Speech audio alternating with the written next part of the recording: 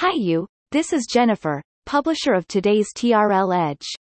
What happened to the Daigou chain of China and forced its change since 2019? This business analysis is produced over a recent press from Jing Daily. It is also published in TRL Edge forum today at www.t-renaissance.com.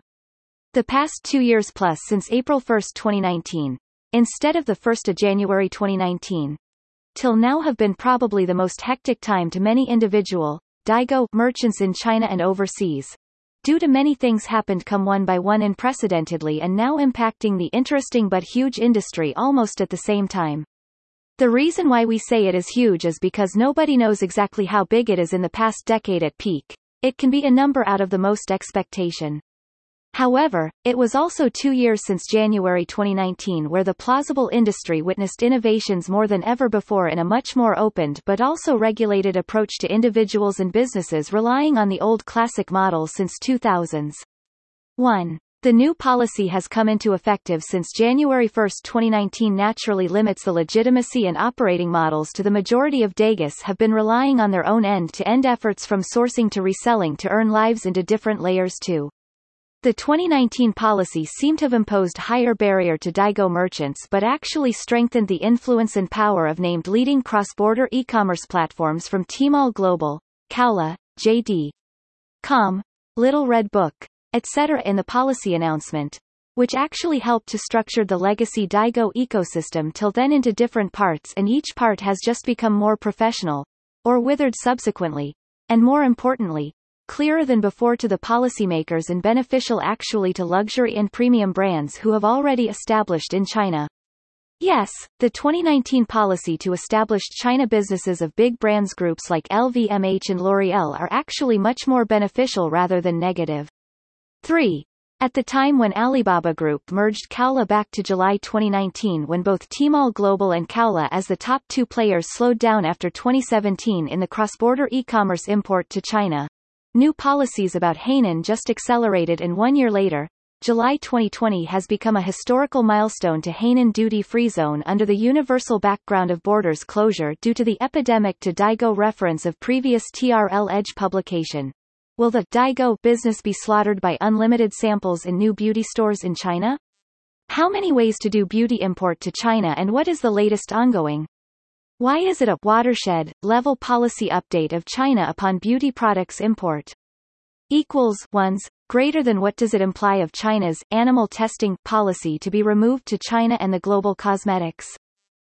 Why does Tencent and Alibaba starts to talk into serious strategic partnership in China? Here comes more analysis in TRL Edge forum upon the same topic on the August 10, 2021. Indeed, after 2019 the highly referred term, Daigou, of individual merchants import to China thrived in the past decade seems have been gradually getting away somehow regarding how they were exposed to sell. Though you may realize in the meantime that there have been more individual sellers belongs to certain commercial organizations appeared and have been more and more active in your WeChat moments, a couple of times a day, selling different products from beauty, wines, accessories, and of course, luxury products from overseas etc.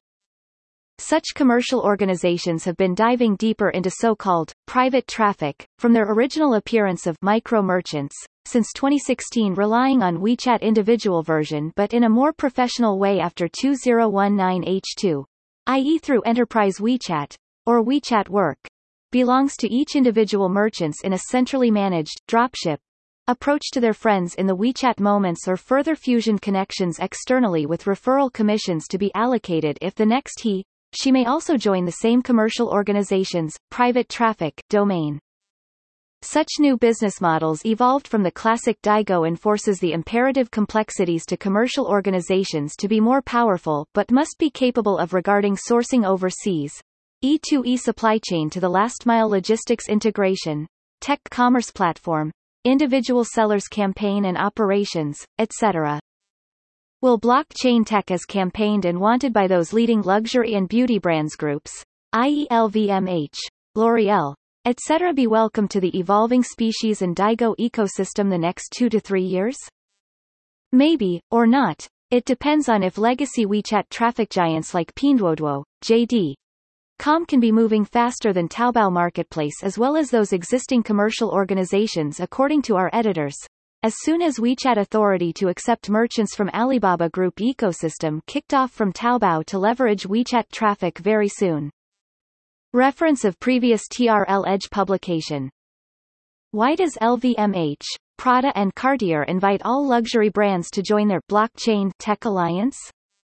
Why did LVMH select Google Cloud as a strategic partner instead of with AWS, Azure, Alibaba Cloud, etc.? Why did LVMH, L'Oréal groups invest in one social selling platform together? Why Fenty fashion of Rihanna has been on hold by LVMH at Fenty Beauty's slowdown? Who can win the decade of social commerce? TikTok or Tencent? Thank you for listening to today's TRL Edge. It was brought to you by Jennifer. Simply search any keyword to discover more hands-on business analysis around such topic and get inspired. Only at TRL Edge Forum.